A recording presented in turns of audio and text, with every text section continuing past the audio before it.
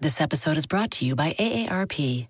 10 years from today, Lisa Schneider will trade in her office job to become the leader of a pack of dogs. As the owner of her own dog rescue, that is. A second act made possible by the reskilling courses Lisa's taking now with AARP to help make sure her income lives as long as she does.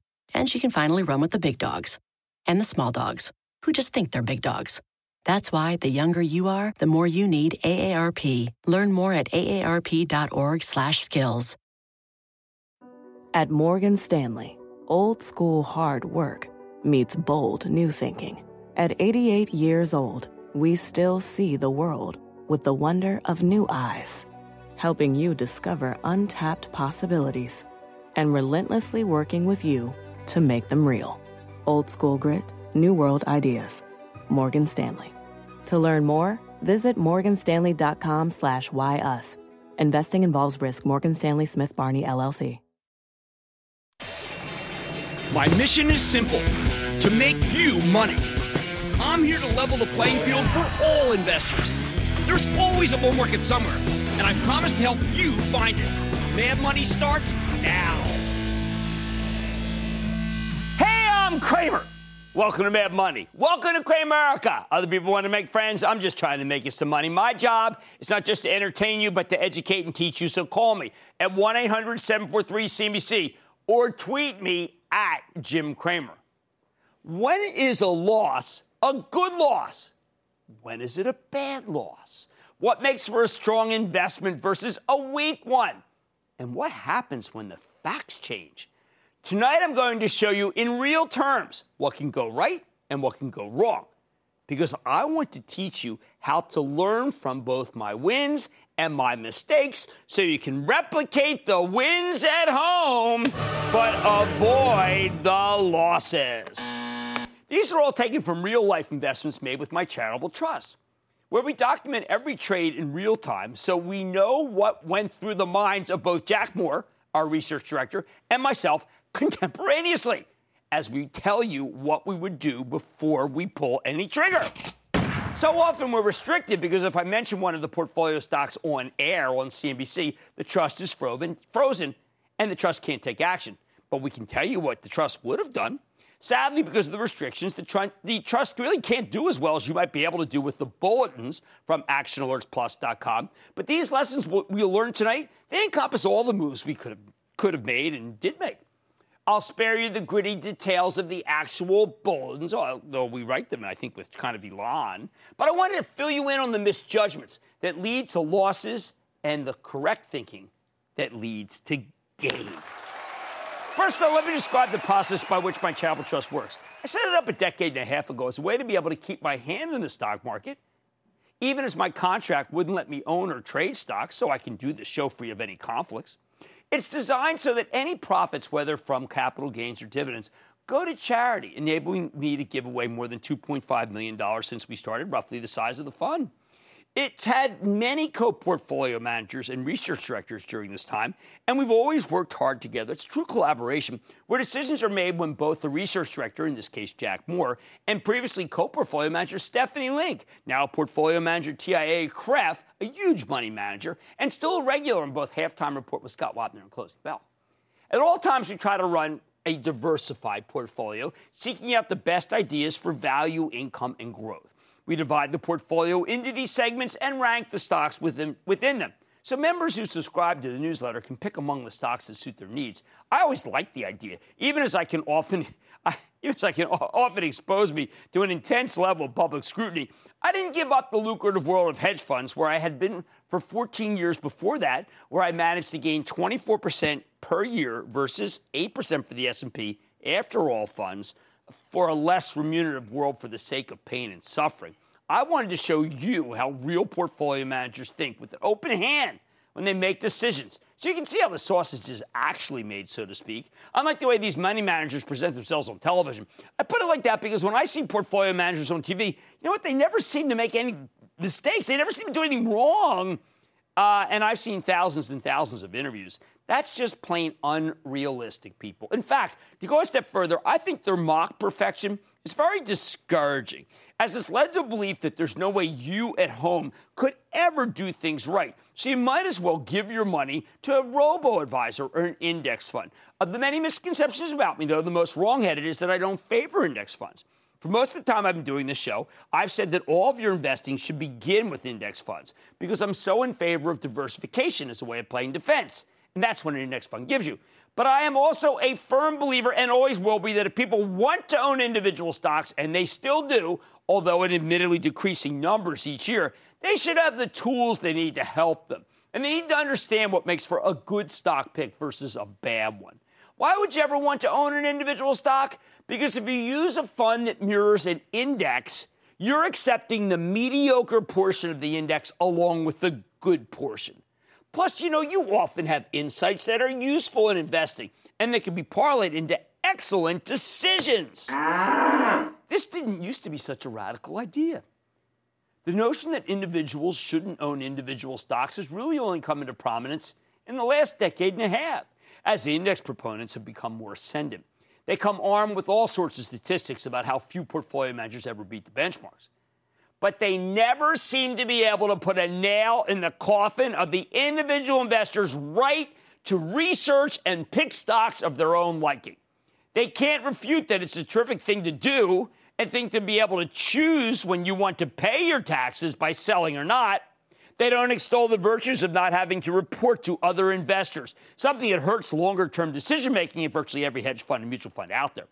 That's why I said that the industry of money management does you such a disservice on television, because the combination of their seeming perfection coupled with the debasing of your own abilities is a toxic brew for do-it-yourselfers, even as so many brokerage houses correctly extol your chances and your ability to do homework that leads to positive conclusions. Recently, we've taken a much more of a club approach to Action Alerts Plus, a kind of a membership where we conduct forums to help each other with ideas. It's reassuring to know that others can do it too, and you can. Do we have any empirical evidence that individual investing works beyond my own record as a professional?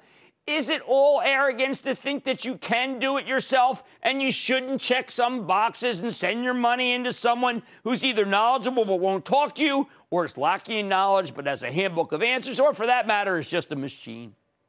All I know is that when I worked at Goldman Sachs advising wealthy people with their stock portfolios, I was astonished at how often they crushed the market simply by looking at companies and making decisions based on how those companies and their managements might do. These were my clients. And that was a time when there was far, far less information than we have now about companies, especially now that the web allows us to find out so much more than ever. Sure, information is more perfect these days, meaning that everyone seems to have equal access to it, not just people who could roam around the Goldman Sachs library getting whatever's the most up-to-date reports. But the simple fact is I watch people clobber the market regularly. And I've always, therefore, resented those who tell you that you can't do it yourself. I saw it with my own eyes. Doesn't it bother you to be told that you're basically a fool and an idiot if you try to manage your own money? Bothers me. For me, it's kind of like going to Home Depot, asking a question among the orange apron salespeople, and being told, sorry, that's only for the pros. I mean, not for the do-it-yourselfers. I would find that to be astoundingly stupid and an arrogant judgment. You should feel the same way about those who tell you that you can't do it yourself. The only real difference is the Home Depot people aren't trying to get your money from you, whereas all the people who constantly hype their own prowess or denigrate those who would love to try to do it themselves are driven by the desire to get you to surrender your assets to them. It's kind of their business model. Now, these pros just aren't questioned about their motives, which, to be fair, would be quite rude. So they look like they're always acting in your best interest, and they very well might be most of the time, particularly if you don't have the time, the inclination, the temperament, or the ability to make sound judgments about stocks and bonds. But here's the bottom line. Let's say you actually do. Let's say you have the time. Let's say you have the inclination. Let's say you have the desire to do it yourself. Let's say you want to save money, not pay a percentage of your assets to someone who may not be better than you are when that percentage can add up to big numbers over time. Then you know what?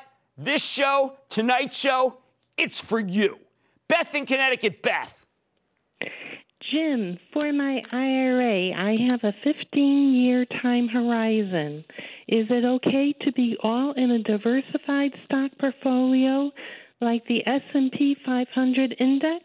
Yes, absolutely. That's exactly, Beth, what I would recommend. I think that's a great way to handle it, and I think that's exactly what you should do. Nick in Arizona. Nick. Jim, booyah, I just want to add a little shot in there, so booyakasha. Booyah. So I just had a question about, with all the recent mergers and acquisitions that have been going on, how does one maybe try to look for the next possible acquisition, or how do you position yourself to maybe make money on that, Well, you tend to look at the sector and see when there's sector activity, like in the food group, say, or the telco group. You look at the ones that seem to have don't have enough bandwidth to be bigger, and someone else could gobble them up and therefore raise their numbers. That's really the pattern that I've used over multiple years. Ben in Florida. Ben. Hey, Jim, thank you very much for everything you do. I listen to your podcast every morning on my way to work. Thank you. I just have a quick question. I've called before, and you've blessed my diversified portfolio, and now I need a little help on how to adjust my cost basis when trading around a position. Well, I mean, look, I usually don't like it unless the stock's going up 25%. I don't want to take any off. Stock goes down, say, 20%. I buy back the stock that I took off. It's in a bunch of my books. You know what? These days for action alerts, I'm actually discouraging a lot of trading. I don't want to have too much trading because the trust doesn't want to incur the fees. But it certainly makes sense if the market has a big spurt up and your stock went up with it to take a little bit off the table. All right, ready to take your financial future into your own hands? Then tonight's show's for you. I've got the lessons you need to know to get ready to do it. Plenty more Mad Money ahead. You've often heard me say the biotechs can be a great place for speculation, but there's 4 rules you need to know before you ever buy one. Make sure you've got them. Then it's one of the worst possible actions you can take when it comes to your money. I've made it myself, and now I want to help you avoid it. Find out if you're at risk and my cautionary comments when it comes to investing in commodities. So stay with Cramer. Don't miss a second of Mad Money. Follow @Jim Cramer on Twitter. Have a question? Tweet Cramer. #MadTweets. Send Jim an email to madmoney@cnbc.com or give us a call at 1-800-743-CNBC. Miss something? Head to madmoney.cnbc.com. What's better than Mad Money? How about more Mad Money? Follow Mad Money on Facebook, Twitter, and Instagram to go one-on-one with Cramer. Reaction. What other questions do we have? I always tell people you've got to start with an index fund because I need you to be diversified. Get more with guests. How do you stay sharp? And go behind the scenes with the most interactive show on television. If you can't explain in 3 bullets why you're buying a certain stock, don't buy it. Follow Mad Money today.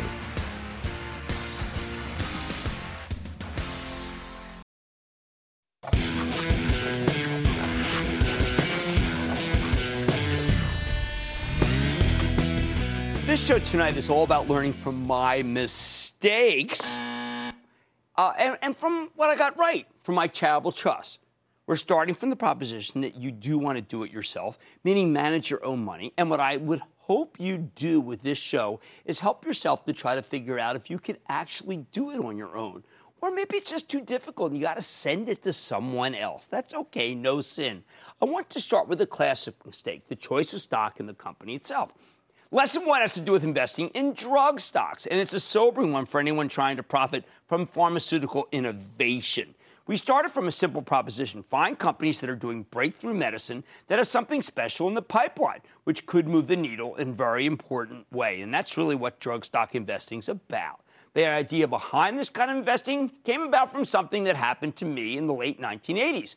Before I started my old hedge fund, Merck, at the time the greatest pharmaceutical company in the world because of its magnificent reputation for new drugs while constantly improving on old ones, had pioneered work with the Harvard Medical School that showed a link between heart attacks and cholesterol.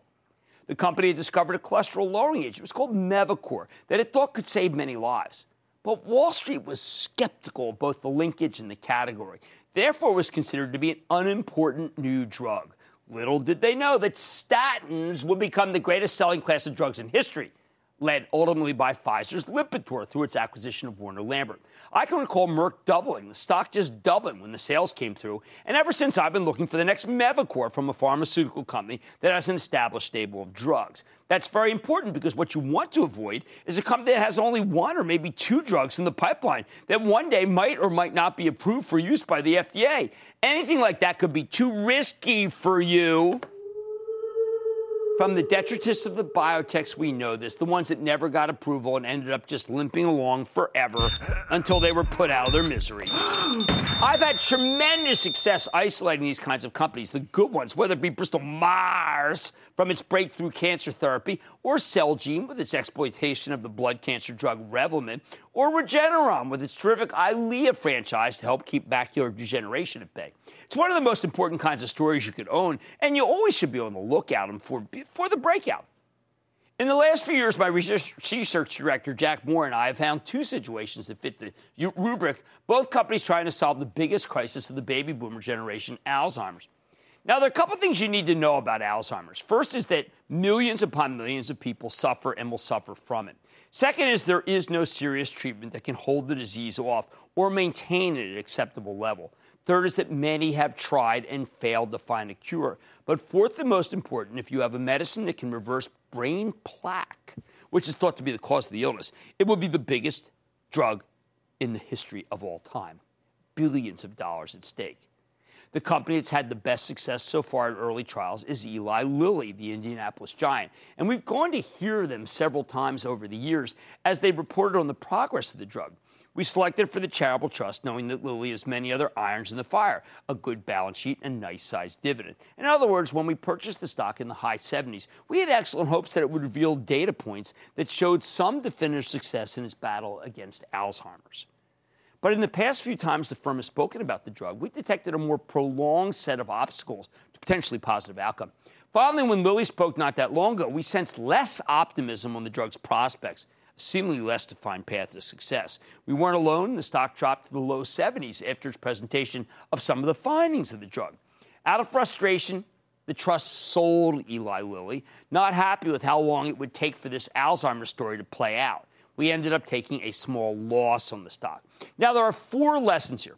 First, we were dead right to be sure that we had the upside of the other drugs, the reputation of the firm, and the good dividend. It allowed Lilly's stock to bottom, that dividend in particular, and contained our loss. So lesson one, if you're going to speculate, make sure there's something to fall back on. Lesson two is trickier. The stock ultimately bounced back as others decided that Lilly's prospects were even better than we thought. And, of course, there were other drugs in there, and they didn't discontinue their work on the Alzheimer's drug. That meant the stock bounced and bounced hard after we sold it. So your takeaway, if you did enough homework to know that Eli Lilly has enough in the pipe away from the drug and the shells to keep the earnings up, basically, you didn't need to sell the stock when this one drug didn't pan out. At the very least, you could have waited for more of a bounce and sold it at a higher level. Really surprised that we did this. Big mistake by me. Third lesson, the time to buy a stock with a potentially amazing drug is after people have given up on it, but before the trials are discontinued, which often happens. That's when expectations are at the lowest. We took a swing at Lilly when many people were already excited about the prospects for the anti-Alzheimer's therapy. Rather than waiting for a down series of days that rained havoc on the drug companies or the dying down of any talk about the medicine, so it was just kind of like, well, maybe it works, maybe it doesn't. That was when to bounce. The investor event where it was talked about first, the one that really intrigued us, was very well attended. We were far from alone when we bought the stock, so therefore we paid too much for it. The trust overpaid. It was far better to wait until it wasn't top of mind for any investors, and that would have been just a few weeks after the meeting. The fourth and final lesson, when you're investing in a drug company that's going after a especially intractable disease like Alzheimer's, be more skeptical than you be with a disease that's easier to treat. And this happened with Biogen, too. So many drug companies have failed trying to fight Alzheimer's that it's way too arrogant to bet that you're on the right path with any one company's research department. So here's the bottom line. When you're going to invest in a company with a potential cure for an intractable illness, Make sure that the drug company you're investing in has multiple drugs away from it in the pipeline and a good balance sheet as well as a dividend to protect the downside. Second, if the drug doesn't initially work but it hasn't been written off, expect a bounce. A better time to sell. Third, don't buy the stock when there's still a ton of hoopla out there about its new drug. Wait until the fuss dies down and get a better price for the stock. And finally, when you have a drug company up against a difficult disease that many others have failed to cure, please be more skeptical. There is a reason that others failed. It's an incredibly difficult problem to solve. The company you like might fail too. Investing in biotech can be a challenge, but now you've got the rules to help you invest. Still more Mad Money ahead. I'll help you avoid a rookie mistake that plagues many investors, even me. Then the truth about investing in commodities that, if you're not careful, could cost you dearly in your portfolio. And it's time for me to take on my biggest challenge of all, your tweets. I'm answering the questions you've been sending at Jim Cramer, #MadTweets. Stay with Cramer.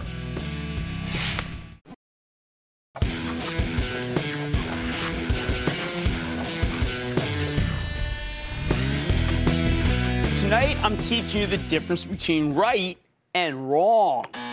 Sounds like a tall order, but since I'm a stock guy, not a philosopher or religious leader, when I say right versus wrong, I mean what's smart versus what's dumb in the context of investing.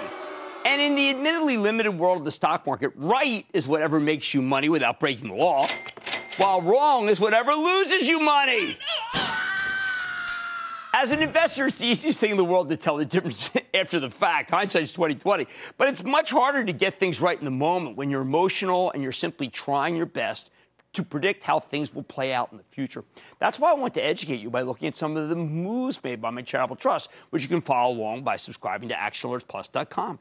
The idea behind the newsletter is that we can help you become a better investor by playing with an open hand, issuing bulletins before we make our own moves, not to mention telling you what we'd like to do in an ideal world, if the trust trades weren't subject to all sorts of kinds of restrictions because of the show, restrictions you don't have as a regular investor. Fortunately, these bulletins give us a terrific glimpse into how we were thinking at the time, contemporaneously. We meaning my research director, Jack Moore, and I, which allows us to learn from our moves and make judgments about what we were doing at that moment that was so darn wrong. One of the great virtues of do-it-yourself investing is you can afford to be patient with a well-researched idea that you personally like.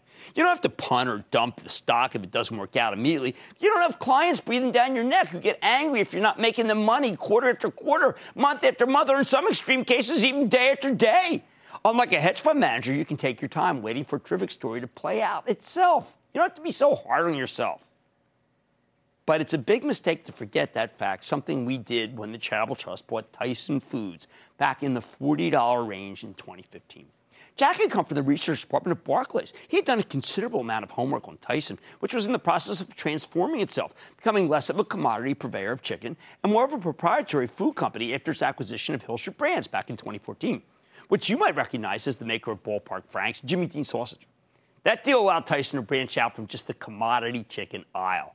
We wanted to be early, to get in before everyone else realized the transformation that would cause a re-rating, so to speak, of Tyson, meaning shareholders would pay more for the stock simply because it would have a stronger, less erratic earnings stream.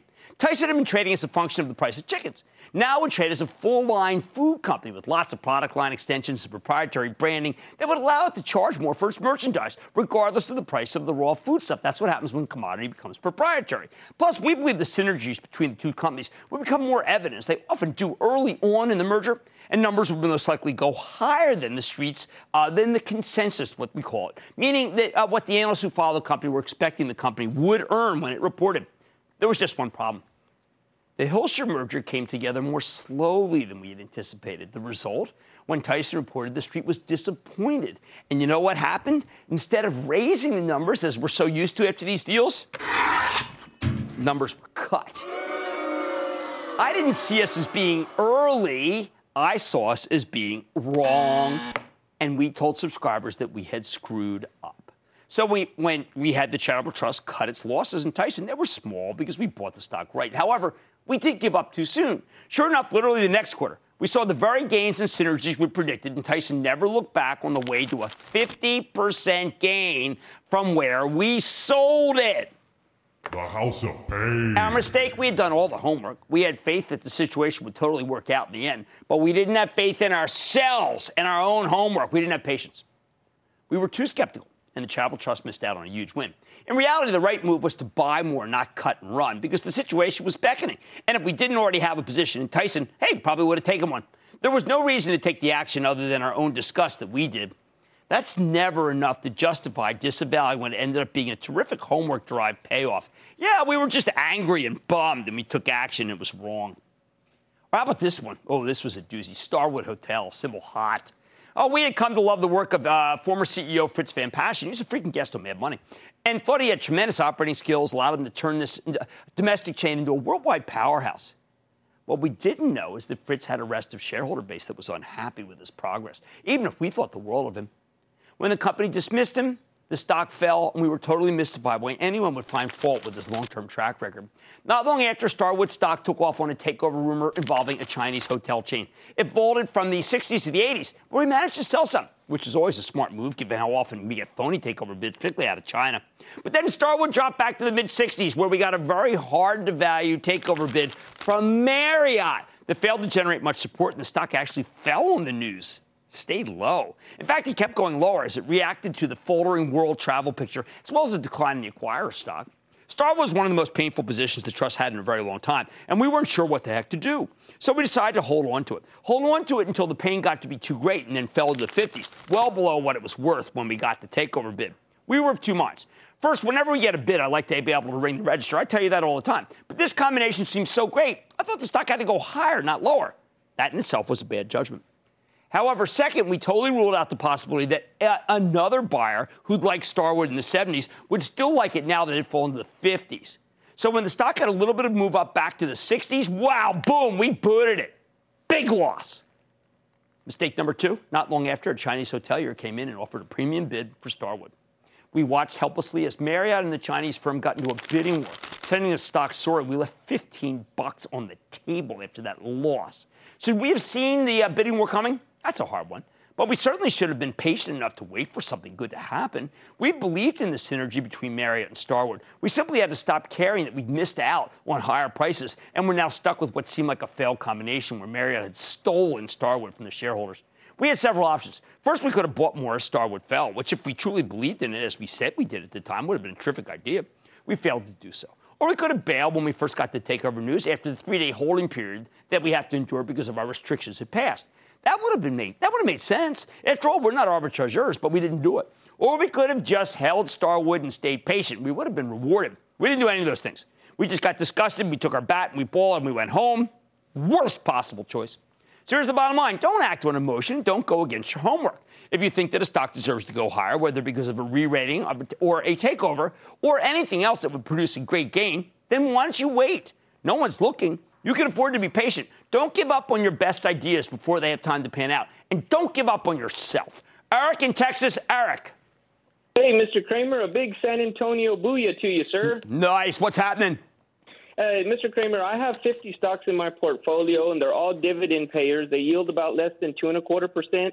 Other than the payout ratio and retained earnings on the balance sheet, can you please tell me what other metric I could use to ensure my dividends are safe? Okay, well, we have a cash flow analysis in Stay Mad for Life. That is the one that I've always referred people to. The book is available, and it's a very in-depth analysis of how to calculate the cash flow, which is more important than the earnings per share in terms of trying to figure out whether the company's dividend is safe. Tom in New Jersey. Tom.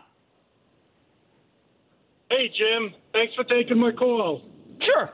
A week or so ago, you had mentioned that if you got a portfolio of about $10,000, you have a basket of stocks of about 5 stocks.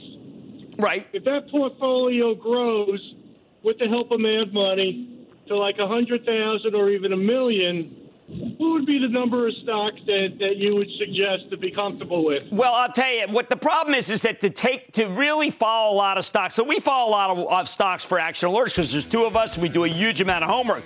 Most people have a very hard time following more than 10 stocks if they have a regular job. And that's the max that I would tell you that you can handle. And that's after many, many years of looking into this. Right and wrong in the investing world can be a lot tougher than black and white. But when you avoid making emotional decisions and rely instead on the homework and the homework that you've done, I bet you'll have positive results. Now, there's still much more Mad Money ahead, including what you must know before investing in any energy stocks. This is required material, folks. Don't miss it. Then you know I always tell you to lock in profits, but there are some times when selling can be just plain wrong. Plus, this is the most interactive show on the planet for a reason. Your mad tweets are coming up, so stay with Cramer.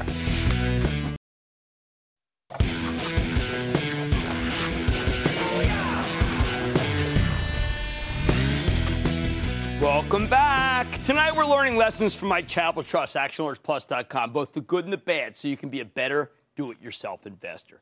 Let's delve right back into a series of costly mistakes that I made from when oil peaked in 2014, right through the oil market bottom in February of 2016. Frankly, there's so many mistakes here, it might take a whole segment to figure them out and explain them. First, though, when you're investing in commodity stocks, you must immediately recognize that it doesn't matter which one you hide in. Better, worse, higher growth, better balance sheet. When the underlying commodity gets hit, they're all going lower. I tried to buck this principle by adopting a high-growth, deep-value strategy, where the Chapel Trust bought the highest quality company, which in this case was EOG, and the one that I thought had the most takeover hopes, Marathon Oil. I was wrong on both counts. The House of Pain. First, even as EOG had the best properties, including amazing ones in the fertile Eagle Ford Shale and the Permian Basin, ones that actually made money when oil's in the 30s, nobody cared. Oil stocks traded like they were all parts of an ETF, and no one cared at all that EOG might have been better or worse than the others in the ETF. Every one of these oil stocks, with the exception of ExxonMobil, had spent too much money, and they weren't able to rein in spending fast enough to deal with the declining price of crude. Marathon was worse, though. Here's a company that decided to split off its refining and marketing divisions from its exploration and production business at what amounted to the top of the cycle in crude. Without that refining cushion, Marathon was about as vulnerable as any of the cash-strapped independents. We saw the stock plummet from the 20s to the high teens before we booted it. Sell, sell, sell. Fortunately, we dodged the trip all the way down to $7, where the company had to issue more shares just to stay afloat. Unfortunately, the trust took a major loss, which did not endear us to subscribers. It wasn't all that bad in the oil patch, though, because we had had some foresight when it came to the combination of Kinder Morgan and the entity's CEO, Rich Kinder, put together, deciding that we've been greedy and not ringing the register on that one after a big run. Even though I had written up Rich Kinder and Get Rich Carefully as a brilliant chief executive, and even though he had repeatedly insisted that his company was more of a toll roll than a play on oil and gas pricing, he was the first major CEO to slash his distribution, which effectively revealed how Kinder Morgan had much more than just toll road exposure. That should have been the sign that the Master Limited Partnership Group had become unstable and that their yields were unsafe, even though he had changed his company to a C Corp. Yet after examining the group to see which company could maintain its yield, what did we do? We went right back in. We bought Energy Transfer Partners, ETP, because it was rapidly expanding its footprint with the acquisition by its parent of Williams. Not long after the stock spiked, and I was able to offload a considerable part of the trust position, but not all of it. Then as oil plunged, Energy Transfer Partners plunged with it, even though it had this big yield, which I thought would save it. And while we ultimately battled it, buying some low, then selling all of it higher, it was not one of the trust's finer moments. The moral, don't think that you can outrun a commodity grim reaper, even with a derivative situation like a master limited partnership that's supposed to be so safe. And there's no such thing as a toll road that you don't have to worry about, even though I thought there were, regardless of the price of oil. But see, if oil goes down, something does happen. Companies don't pump enough, and if they don't pump, they can't pay the pipeline companies, or they don't need them. And those very high yields could be illusory. All right, something good. How about this? One of the hallmarks of the Chapel Trust since I've been working with my current research director, Jack Moore, is that we let the best ones ride. We don't take short-term gains on our winners when we think that they're worth a great deal more than they're selling for. But there are times when one of our stocks rallies so far in excess of the fundamentals that we do have to take action. And that was the case with the 50% gain, 5-0, that we had in Starbucks stock. Near the end of 2015, Starbucks stock shot up to the 60s, where it was selling for more than 30 times earnings. At the same time, its earnings growth was about 17%.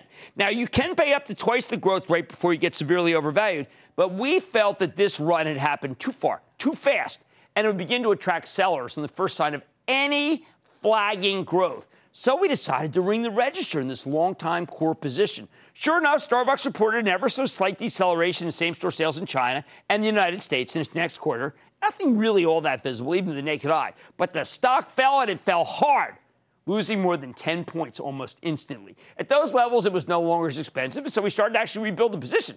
Still, selling Starbucks near the top was a smart move because it's a rare stock that can equal the hype that comes with a 30 price-to-earnings multiple, and even the great Starbucks wasn't one of them. Finally, there's the stock of Walgreens. We had bought it for the charitable trust back in the low 80s because we liked the changes being made after the overseas purchase of Alliance Boots. But we recognized that the company wanted to do more acquisitions. In late October 2015, Walgreens announced the acquisition of Rite Aid, and its stock immediately went flying to $95. I had very little faith that this deal could possibly go through quickly with the hardened attitude of the U.S. Justice Department's antitrust division. So we sold as much as we could before the stock started coming down. Oh, man, did it come down. It was a huge win, and only we watched as Walgreens got clocked back to the highs, first the low 80s, then to the high 70s, where we were able to replenish the position. I only wish we had had the same foresight with regard to Allergan during Pfizer's aborted takeover bid for the big drug company. Here you had a fantastic situation where Allergan, a pharmaceutical company with an overseas mail drop that was able to pay much lower tax rates than it had been based in the U.S., was being bought by Pfizer for a princely sum of roughly $360 a share. While the stock didn't trade that high, it climbed to the low 300s as investors waited for the deal to close. Now, the government had issued regulations regarding these tax inversion deals, regulations that Allergan and Pfizer had followed incredibly closely. The two companies specifically crafted the deal to meet the terms laid out by Treasury for approval. But then the government totally changed the rules in the companies, literally making it so this very specific deal was totally spiked and none others. I didn't see it coming. And Allergan quickly shed 100 points. What did I do wrong? I trusted the government to keep its word. Love it. Didn't see it coming. And Allergan shed those 100 points. Yeah. You know what? In an era where deals have been killed left and right, with the most activist antitrust department in 50 years, I don't think there's necessarily a reason to believe that any deal is going to be a given going through, especially one that is now politically unpopular. Yeah, I trusted the government to keep its word. Meanwhile, the government claimed there was no word even offered, and Allergan and Pfizer were acting as rogues. That's simply not true. The government changed the goalposts. But if I knew enough to take profits from Walgreens in the spike, why didn't I know that it would be too dangerous to hold out for the Pfizer-Allergan merger? Simple answer. I was greedy. And the bottom line is that in this business, greed is just plain bad. And don't let anyone on or off screen tell you otherwise. They have money's back after the break. Cramer, you are super. You are awesome. I'm a first-time investor. Thank you for inspiring me to get in the game. Your show is the best. I am so glad you're on TV. I want you to know that you have transformed me. Thank you, Cramer.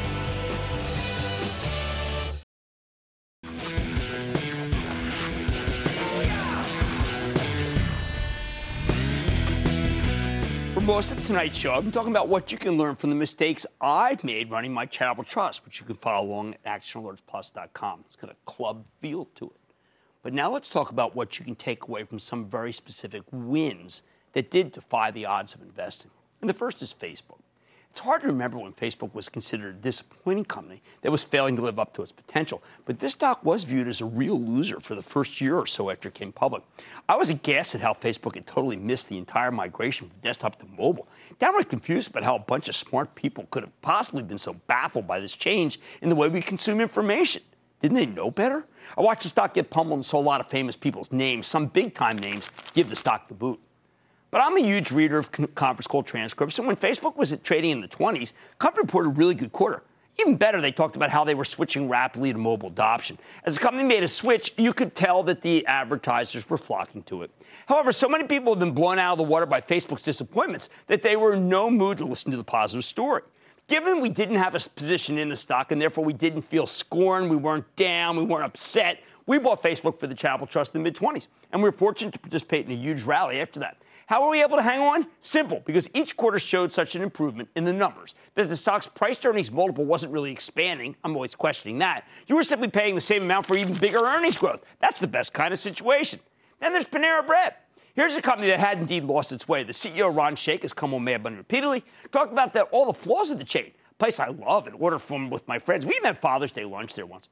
But Shaich said the lines were too long and you were basically standing in a mosh pit, his word, not mine, as you waited your order. He said he was going to change all that and do a top-to-bottom reinvention of the place called Panera 2.0. When a restaurant chain decides to do a makeover, typically it starts by testing things out in one city.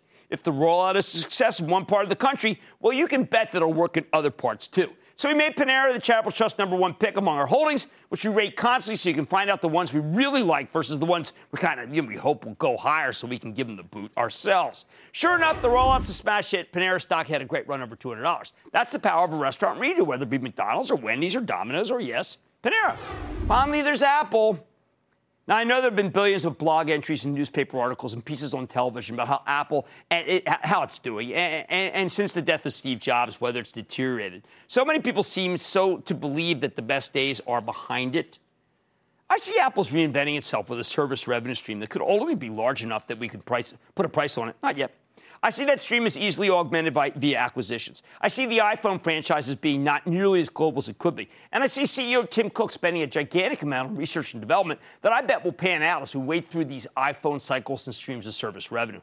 There seems to be an inherent bias against the stock that stems from Apple's own past success. The stock has spoiled us because the iPhone seems like it can never be made better. Just because the service stream, which currently comes from the fees used to back up your pictures in the cloud, and the music stream that comes from the music plan, seem like they're a backdoor into a service revenue stream, doesn't mean they should be dismissed. I mean, who cares how Apple got there? The truth is that the service revenue stream is going to transform Apple into something much bigger, provided that it can make a series of acquisitions to augment that stream in a timely fashion. That's why I've been saying that Apple stock should be owned, not traded. Whenever Apple gets stalled, the Wall Street becomes frustrated, simply because analysts need winners all the time. But you can't afford to take the long view if they bolster the service stream, which would offset any margin issues caused by shrinking phone upgrade market. The bottom line, solid growth stories are hard to come by. And when you find them, you need to hang on to them for the ride. Don't switch out into inferior merchandise simply out of frustration or out of boredom. Stick with Cramer.